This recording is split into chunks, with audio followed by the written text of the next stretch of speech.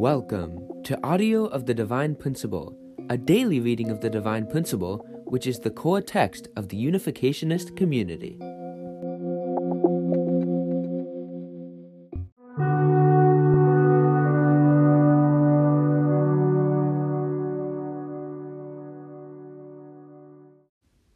Although Moses' act of breaking the tablets of stone could be restored, his mistake of striking the rock the second time could not be restored. Why is this so? In the context of the providence of restoration, the tablets of stone and the rock were related as external and internal. The tablets of stone, inscribed with the Ten Commandments, were the core of the Mosaic Law and the heart of the Old Testament. The Israelites could receive the salvation available in the Old Testament age by upholding the ideals contained in the tablets. In this sense, the tablets of stone were an external representation of Jesus who was to come. The rock, on the other hand, not only symbolized Christ. As the root of the tablets of stone, it also symbolized God, the origin of Christ. The tablets of stone were external. The rock was internal. If we liken the tablets to the body, the rock corresponds to the mind. If we liken the tablets to the holy place, the rock corresponds to the most holy place. If we liken the tablets to the earth, the rock corresponds to heaven. In short, as an internal representation of Christ, the rock had greater value than the tablets of stone. As an external representation of Jesus, the tablets of stone also symbolized Aaron. Aaron was an external representative of Jesus as he stood before Moses, the representative of God.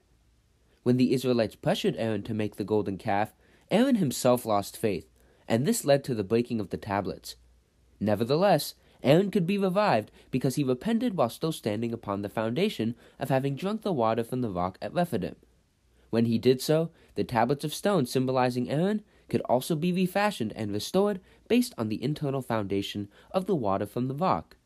However, since the rock, the root of the tablets of stone, symbolized not only Jesus, but also God, his origin, striking the rock the second time could not be undone.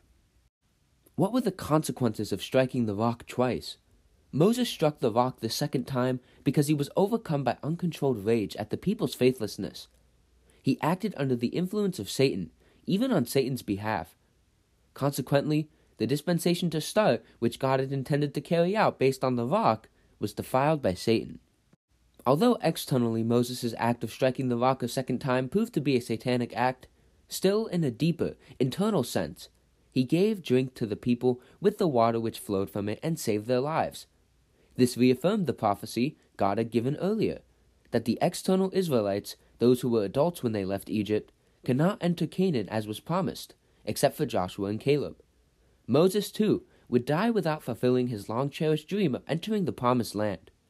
On the other hand, the internal Israelites, those who were the children at the time of the exodus of Egypt, or were born during the wilderness course when the people drank the water from the rock and honored the tabernacle, would enter Canaan under the leadership of Joshua, who succeeded Moses.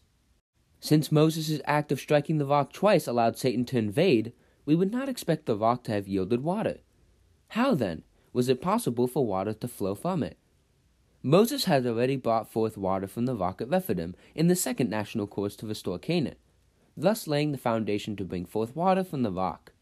The tablets of stone, the tabernacle, and the Ark of the Covenant erected upon this foundation were sustained into the third national course, despite the people's faithlessness, by Moses' unwavering devotion.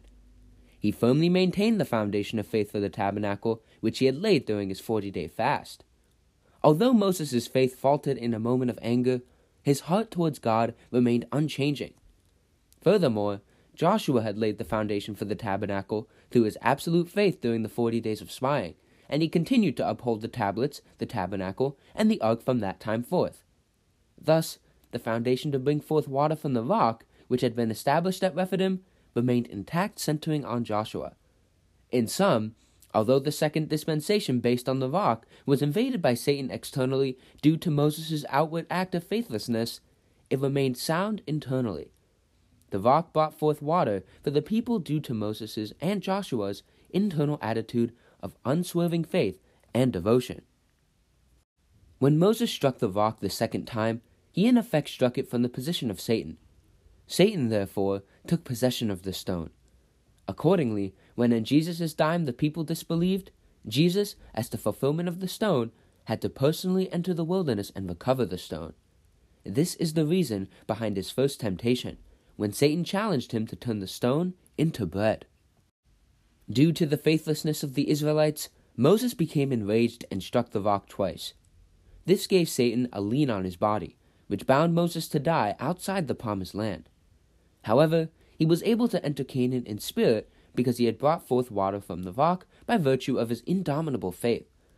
This foreshadowed what could happen when Jesus came as the true manifestation of the rock. If the Jewish people disbelieved, Jesus' body would also suffer attack by Satan, even to the extent of being hung on the cross. He would die before completing the restoration of Canaan worldwide. Nevertheless, he would still be able to accomplish the spiritual portion of restoration through his resurrection. Shortly after this episode, the Israelites again complained along the way, and God sent fiery serpents which bit and killed many of them. When they repented, God had Moses make a bronze serpent and set it on a pole, that anyone might look at it and be saved. The fiery serpent symbolized Satan, the ancient serpent, who caused Eve to fall. The bronze serpent set on this symbolized Jesus, who was to come as the heavenly serpent. This foreshadowed what may happen in Jesus' time, as he said, "As Moses lifted up the serpent in the wilderness, so must the Son of Man be lifted up." Although God let the Israelites fall prey to the satanic serpent when they became faithless, he saved their lives with the bronze serpent when they repented and renewed their faith. Likewise, in Jesus' time, if the people were to disbelieve, God would have to leave them vulnerable to Satan's attack, and Jesus would have to be hung on the cross as the heavenly serpent to save humanity. Whoever then repented of his faithlessness and believed in the redemption by the cross would be saved. Indeed, the episode of the fiery serpents was a remote cause of Jesus walking the path of the crucifixion to begin the course of spiritual salvation. When the Israelites were faithless and Moses struck the rock twice, God declared that Moses would not be permitted to enter the land of Canaan. Although Moses desperately prayed to God and begged God to allow him to enter Canaan, he was denied entrance and died outside of its borders. After his death, the body was buried in a valley in the land of Moab, but no one knew the place of its burial. This also foreshadowed what may happen to Jesus. If the people were to reject him, he would be crucified. Even though he might pray desperately to avoid this fate and realize the kingdom of heaven, as he in fact did in the Garden of Gethsemane when he prayed, "Let this cup pass from me," he would die unable to accomplish this goal. Furthermore, after his death, no one would know the whereabouts of his body.